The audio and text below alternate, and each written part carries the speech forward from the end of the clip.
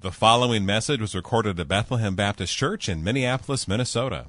More information can be found online at bethlehem.church. Let's pray together. So, Father, would you come now? Would you come now, Father, through your word and by the power of the Spirit?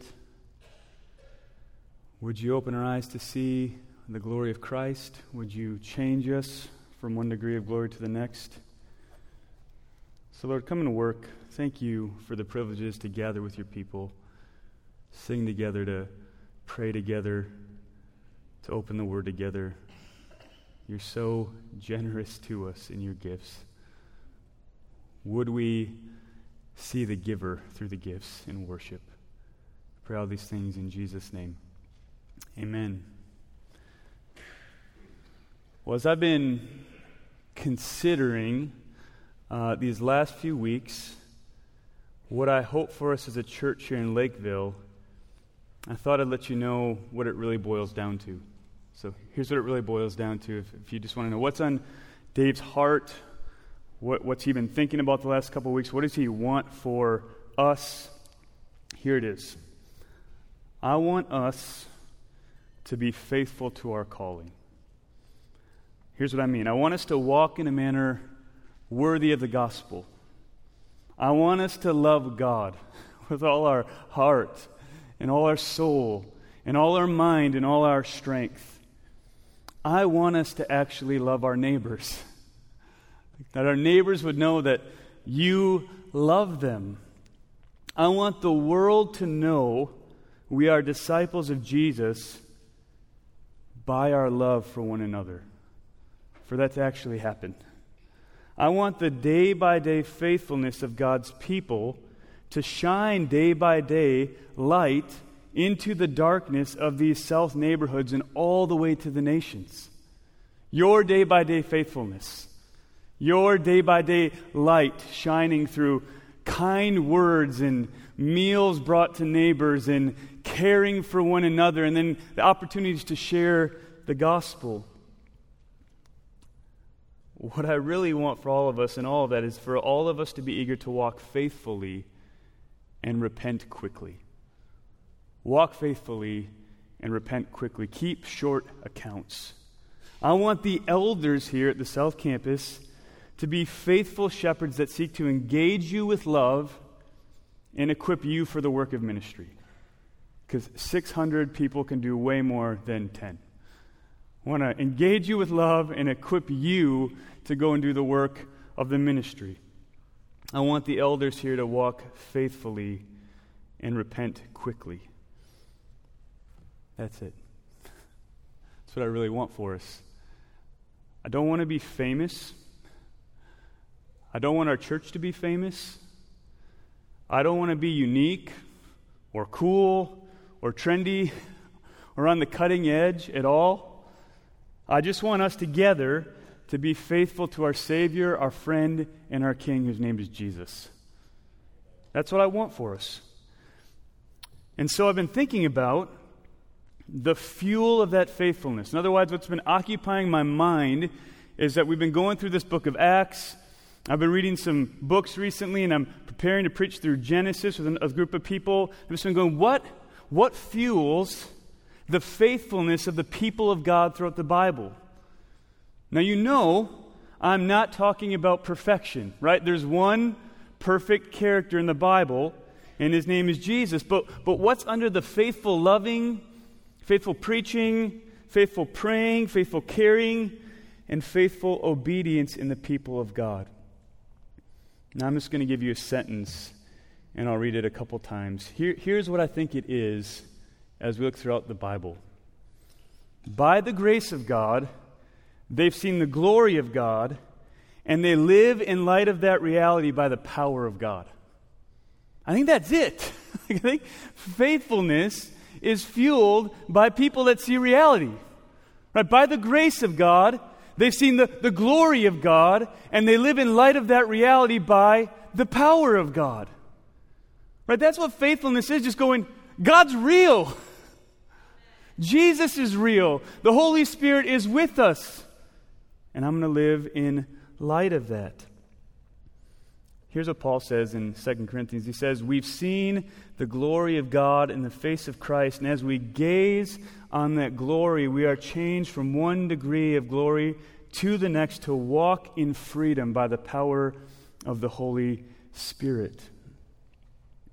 I just had to ask myself, when was the last time I gazed? I just took a few hours. Who is this Jesus? What has he done? Right? Who is this Jesus that left eternal glory and joy and perfection, a relationship without any bumps or hiccups, this perfect joy, delighting in the perfection of his Father? Who is this Jesus who left that to come to save me? Who is this God that sent his Son to the earth to live the perfect life I could never live, died the death on my behalf in my place, rose again empowered to conquer death, ascended on high, right now is over this church, rejoicing over this church, praying for this church, is going to come again at the sound of a trumpet, riding on a white horse and bring us all home. When was the last time you gazed on that God? When you gazed on that Christ and just rested there?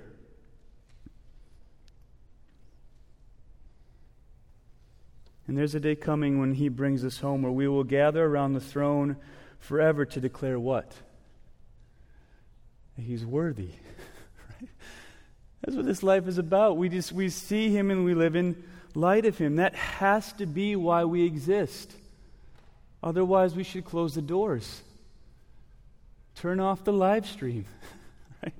That's not why we exist. Underneath, here's what I mean. Underneath every sin confessed in a small group or a worship service, underneath every meal made by our machine of a meal train, right? Underneath every diaper changed at home in the middle of the night, underneath every child prayed with in our nursery, underneath every counseling session, underneath every delicious family meal made by Kim Schiller, underneath every sermon preached and every act of love towards our neighbors, and every table quietly set up by Steve Rindy for our events here, every Bible study that happens, every worship service, every small group meeting must be this: God, you're real.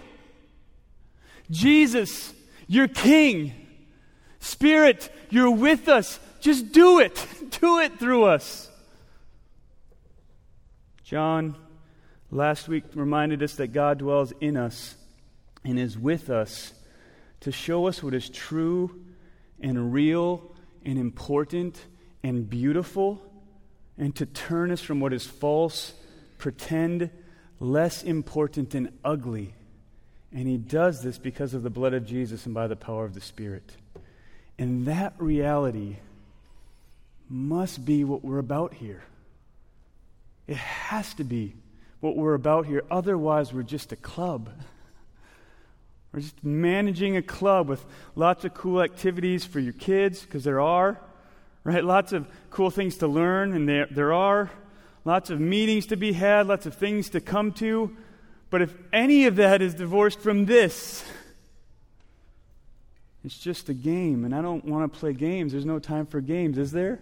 If we've learned anything in the last 2 or 3 weeks, there's no time for games.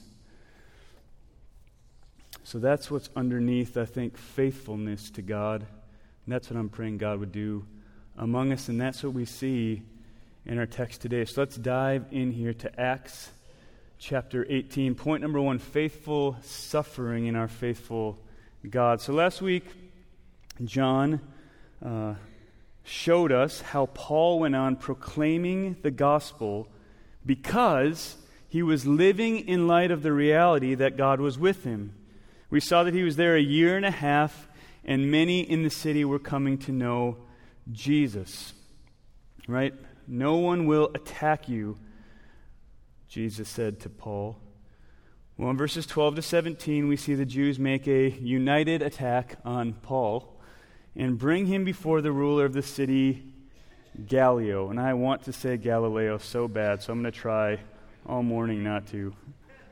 They say that Paul is persuading people to worship God contrary to their law.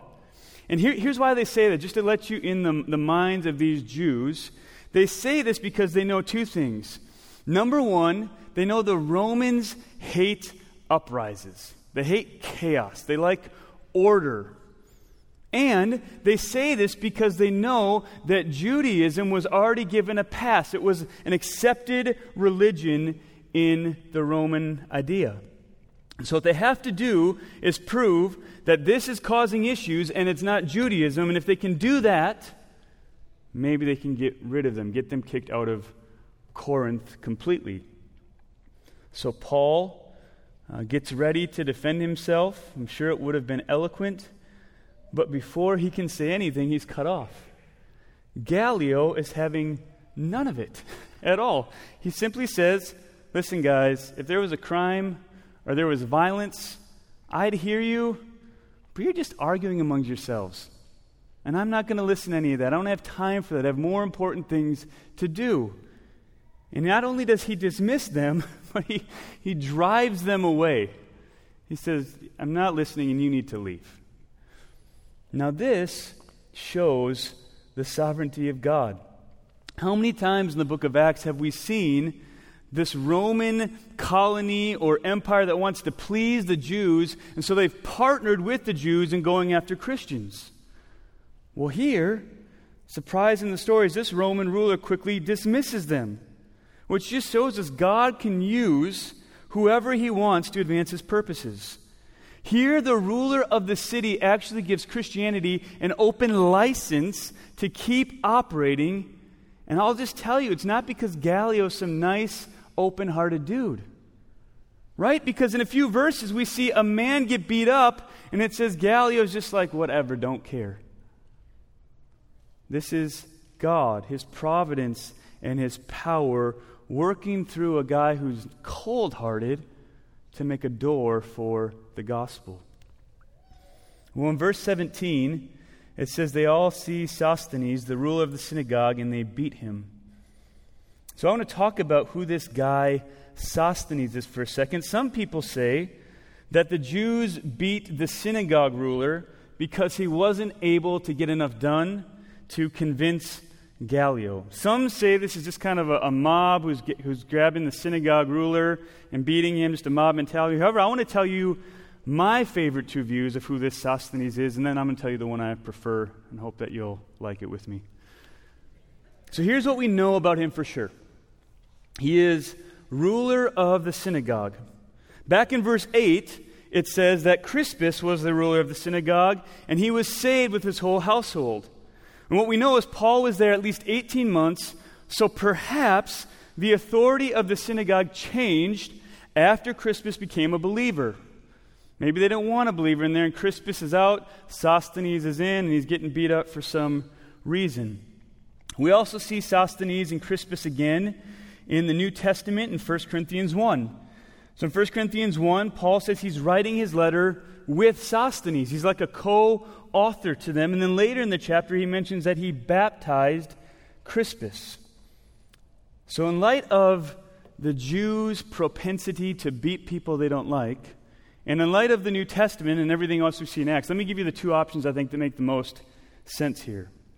Option number one is that these are two different men, but both became believers in Jesus contrary to their Jewish faith, and therefore Sosthenes was beaten by the Jews as an act of angry mob violence against a prominent member that was standing for the name of Jesus. I think that's possible, right? This is how God works sometimes, right? Crispus is in, gets saved, his whole household, they're like, we don't want you, you believe in Jesus.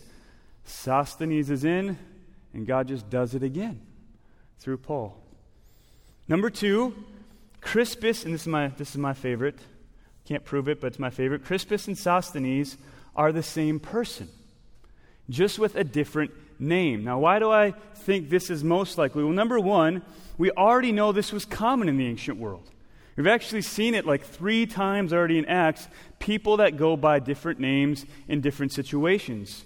And there's only one other place in the whole New Testament where a title is repeated and attached to 2 different names. I'm sure you remember it's Acts 13. Right? Acts 13, in verses 6 to 8, is the story of Bar-Jesus, who is also called Elymas, who is called a magician. And we're meant to see there that Bar-Jesus was the same guy named Elymas by the repetition of his title as magician. And there's one thing repeated in this story, which is the title ruler of the synagogue. I think that's the case here as well. Therefore, this option would say this Crispus, who had been saved and baptized and was leading many others to Jesus, was also the Sosthenes, which actually means saving strength, that the Jews hated and beat up here.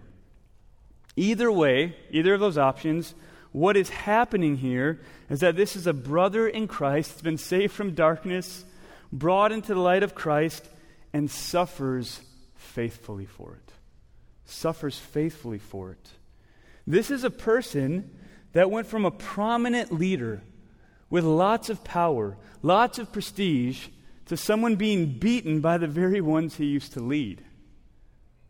Why not take it back? Right? Why not in this moment just go, just kidding, just kidding.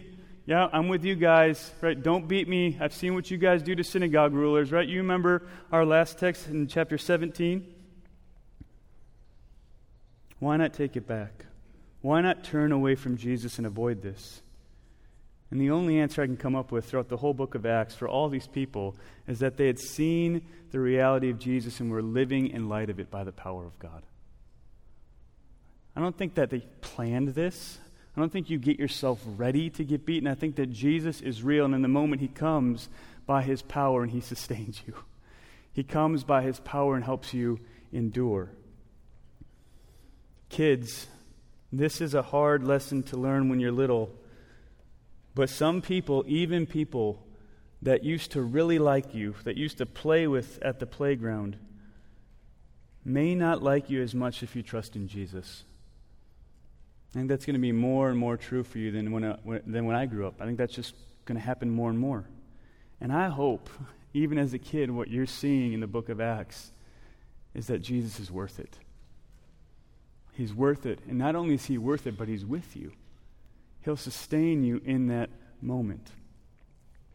Sosthenes has seen the reality of Jesus, and it has fueled his faithfulness by the power of God.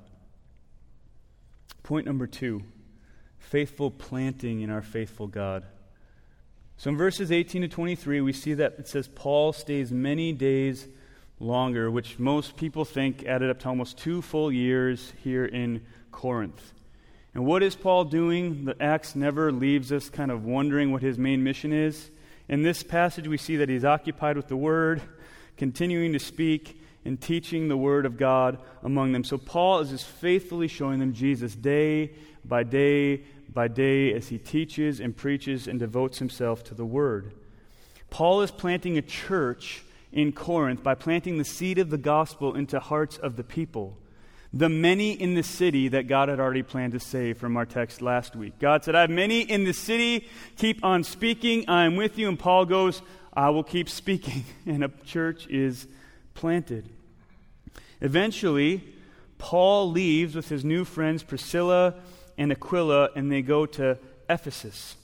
And Ephesus will show up again in Acts. But when he gets there, it says his hair is shaved for a vow. He's looking the part of a Jew at this point.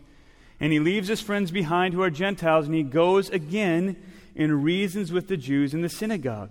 So again, here Paul is just faithfully planting the seed of the gospel in another city.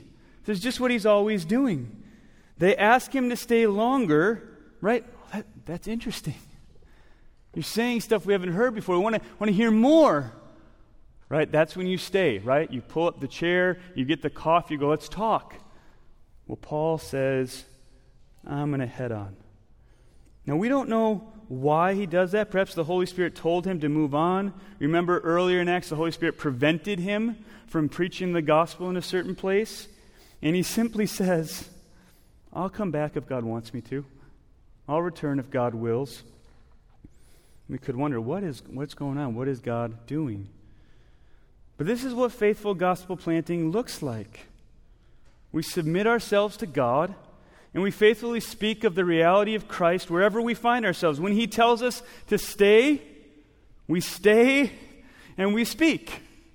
And when He tells us to go, we go and we speak. We just go where He tells us to go and stay when He tells us to stay. And what we see Paul do from there is he finishes his second missionary journey. He leaves Ephesus and he goes to Caesarea, likely to visit the church in Jerusalem, and finally goes back to his home base in Antioch, where he spends some time with them, probably telling them of all that God has been doing. Then it says he goes back to Galatia and Phrygia, doing what he often did, strengthening all the disciples. This is significant for us. I just want us to keep seeing what the author wants us to keep seeing. That God has you live where you live, or go to school where you go to school, or work where you work, to honor Him by loving other people, telling them about Jesus, and encouraging other Christians to love Him more. Right?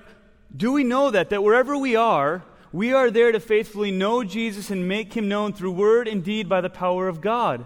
That is always your primary identity and always your primary purpose. This is not mainly for apostles or mainly for preachers or mainly for pastors. This is for the saints. This is the work of the ministry. Wherever you are, you're there to know Him and make Him known. You are where you are for a reason. Now, sometimes someone will come as a pastor and say, the gospel, it's not in my neighborhood, it's not in my workplace. I say, yes, it is. You're there. Right? You're in your neighborhood. You're in your workplace, which means the gospel is there, I hope. And God's put you there for the sake of His name, determining the boundaries and the dwelling places that people might feel their way towards God.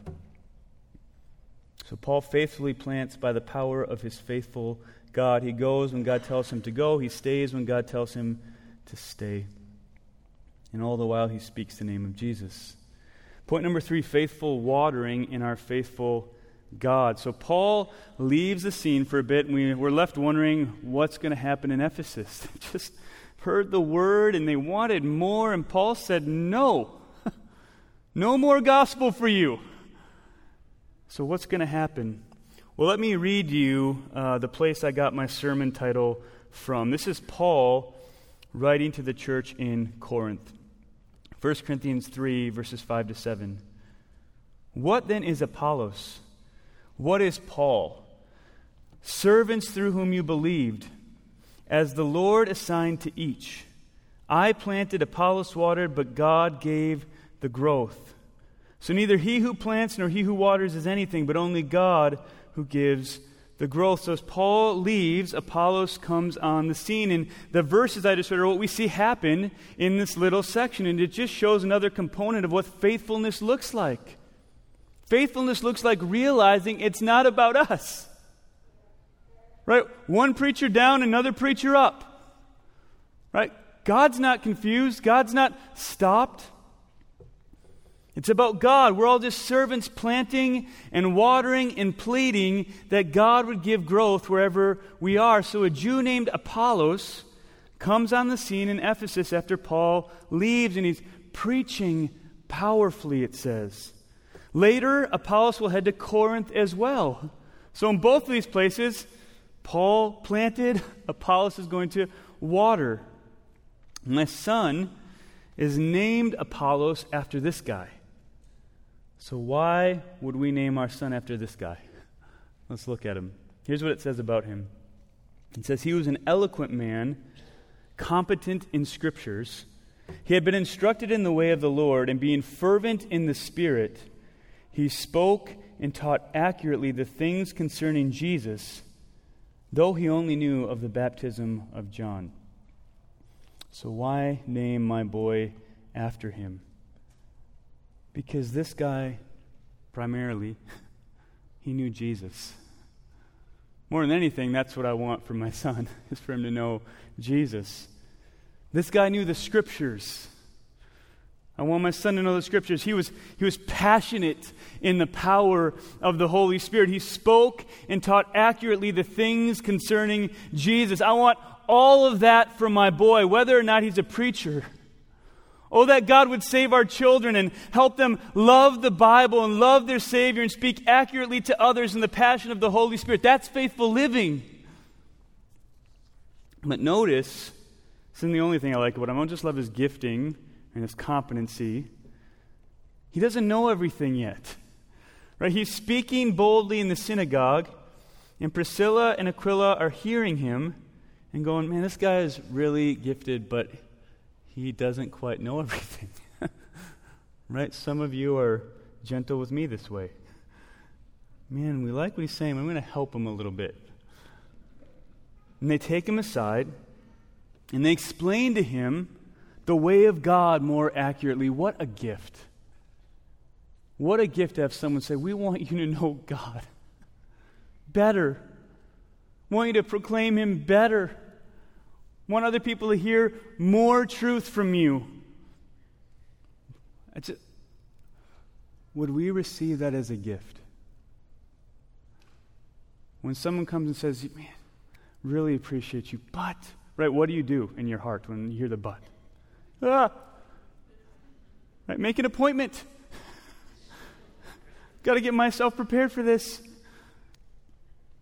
Now, it could be Apollos didn't yet know of the gift of the Holy Spirit that came with Jesus, even though he was already speaking in the power of the Spirit. Right? Would just be like God. He works in our weaknesses and uses us in powerful ways that we don't yet even understand. God is the one who gives the growth. So you should look at Apollos, and if you're like, well, I don't know everything, I don't know how to answer, I don't know what I'd say, I don't have everything all put together, just go speak what you know. Speak what you know of Jesus, and let God give the growth. But here's what we see. We see this as a beautiful, two-sided Christian interaction. Right? We see an amazingly gifted man graciously receive correction and help and become more useful for the kingdom of God. This is great. And we see two believers graciously give correction and help equip someone to become more useful for the kingdom of God. This is what we want. I was sitting with a very wise woman on Wednesday morning. She said, what I really want for the elders is just that they would show they're teachable. This is one of my Priscillas. As I read this story this week, her words were just ringing in my mind. We want to be teachable. Right? We want to be more useful for God. Would you pray for us? I really mean it. Like, if you think the church or the elders are going to make it, it's on your prayers. Right? We need you to pray for us. Would you pray that we would live and lead faithfully in light of the glory of Christ, and that we'd be willing to be teachable so that we could be more useful for Christ and equip you more for the glory of Christ? And this isn't just for elders, though. I want this for all of us. I just found myself thinking of the last year and a half or so, and just wondering, like, how often do we have these kinds of interactions? How often have you had interactions like this? There's some. I've had some, praise God. But sometimes you can look around and go like, does this exist anymore? Does this even exist anymore? Sometimes it can just feel like there's no teachability left anymore, only talking at each other. Sometimes it can feel like everyone is vying for their own special interest group or opinion, and not really the interests of Christ. So I've been praying that God would shape us by the self-giving love of Christ and make us faithful to graciously encourage and exhort one another, and to graciously receive those encouragements and exhortations that we might be more useful for the kingdom of God. Isn't that what you want? How does that happen? Or maybe, why doesn't it happen? Right? Why, when someone says that but word to me, why do I want them to make an appointment? What's going on in my heart? What's going on in your heart when you feel the threat of correction or the threat of someone speaking in? What's going on that makes us not teachable? Well, aren't we just self-protecting? Aren't we just defensive? Doesn't it just reveal that something else is beating in our hearts more than the glory of God? The only way this happens is if by grace we live in light of the reality of the glory of God and know, just beyond a shadow of a doubt, our identity is secure in Jesus, and by the power of God, we want to honor Him more than anything else. Right? So if I need correction, correct me for the glory of God. If you need correction, receive correction for the glory of God. We want to be useful for the glory of God. Let's stop the self-protection and the game playing and the ego padding and the false social media facades, right? Let's just stop all that and let's just be real for the glory of God.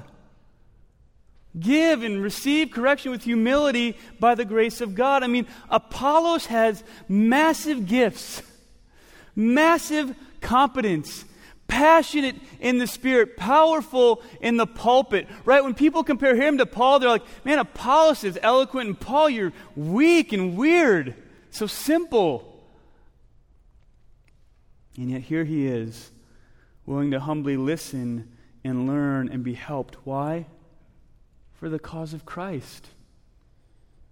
And what's the result?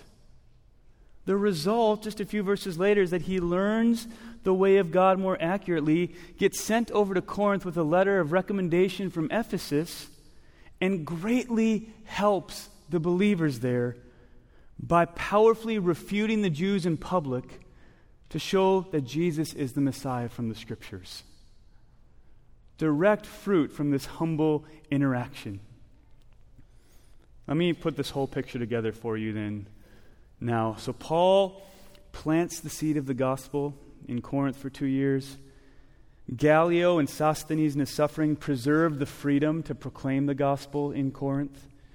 Apollos was helped by Priscilla and Aquila to see the way of Christ more clearly. And then on the heels of all that providential help and planting and suffering, he goes and builds the church of Christ. Do you see that in all the faithful suffering and planting and helping and watering, how they all work together, and that underneath all of it is a God who orchestrates it all to give the growth? That's what we're counting on. That's what we're counting on in you and in me. Faithful watering and planting and suffering, all orchestrated by God in ways we could never imagine, that He gives the growth for the glory of His name. And this isn't just apostles. This is us. This is the church. Oh, that my son and all of us would be granted grace from God to play our small part in using our gifts boldly and passionately, while always being teachable, humble, and open to listening and learning, so that we can be more useful for the cause of Christ. South Church, in our faithful planting and suffering and watering and caring and teaching and loving and listening and learning, would we be a people that by the grace of God see the glory of God and live in light of the reality by the power of God? Would He do that? Would He do that in you and in me and in us and in the elders and in the people and in these South neighborhoods and all the way to the nations? If you're like, I don't know what to do, I don't know what ministry to do, just like live tomorrow faithfully pursuing Christ. What does that mean? I mean, just like get up and read your Bible. And don't leave it until you see the glory of Christ. You see who He is and what He's done. Remember who you are in Him. And then just say, Lord, what do you have for me today? Show me what you have. Show me what coworker to talk to. Help me be patient with my child that's driving me crazy. Help me be patient with my spouse that's driving me crazy. Help me be patient with my elder that's driving me crazy. I mean, really, just live faithfully for Christ. look out your window and see your neighbors and go, they look like they need help with something. Maybe you want me to go help. Someone that was reading over this said, faithfulness in some ways is so simple and we make it so hard. So here's what I want to do. I think I'm going to do this more often. So far I've spared you the group prayer thing that all of you love so much. It might be coming back. I'm just warning you. I decided I'd give a warning for those of you that, might want to skip church. But what I want to do right now is just end, and probably do this more often. I just want to lead us through some questions and have you talk to God. So I'm going to have you bow your heads. I just want you to talk to God about some things rather than me try to find the perfect application for all of you. So let me ask some questions right from this moment we've had together in the Word. Ask yourself right now and talk to God about it. What is fueling your life? What is fueling your faithfulness? Are you living in light of the reality of the glory of God by the power of God? Talk to God about that for a minute or two.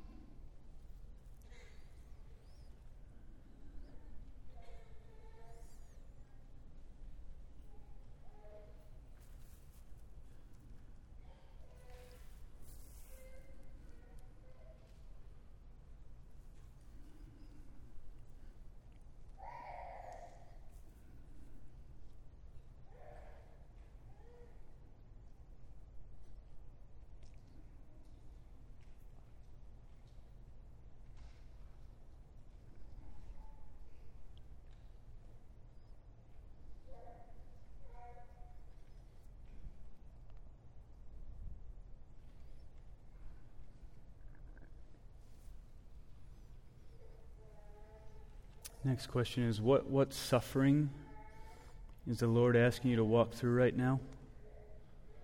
Would you bring that suffering to the foot of the cross even in this moment and ask Him to help you endure in this moment and ask Him to give you glimpses of what He's doing in it?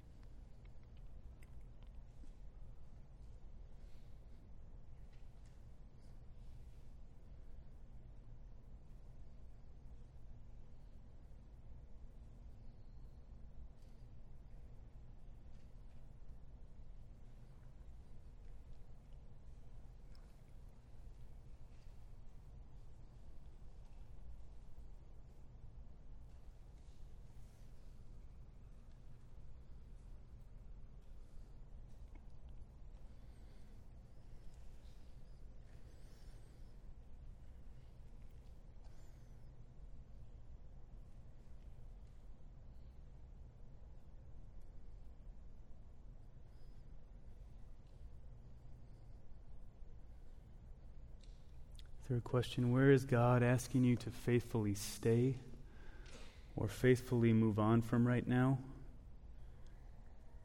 And what's one step you could take this week to invite others to hear of Him, to speak His name wherever you are?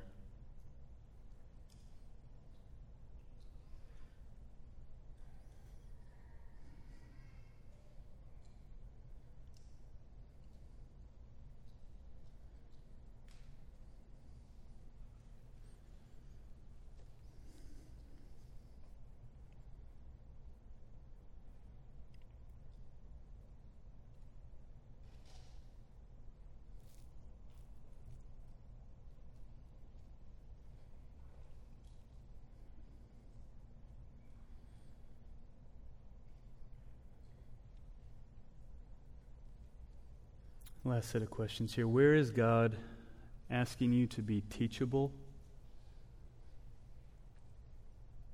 Where is God asking for repentance from you? What's the sin that's been clinging so closely that's time to lay down at the foot of the cross? Where have you been kicking against his refining of you? And then one other important question to ask yourself in this time is this: are there people in your life that will faithfully point out where you have room for growth? And if not, I want you to make a plan right now to find some.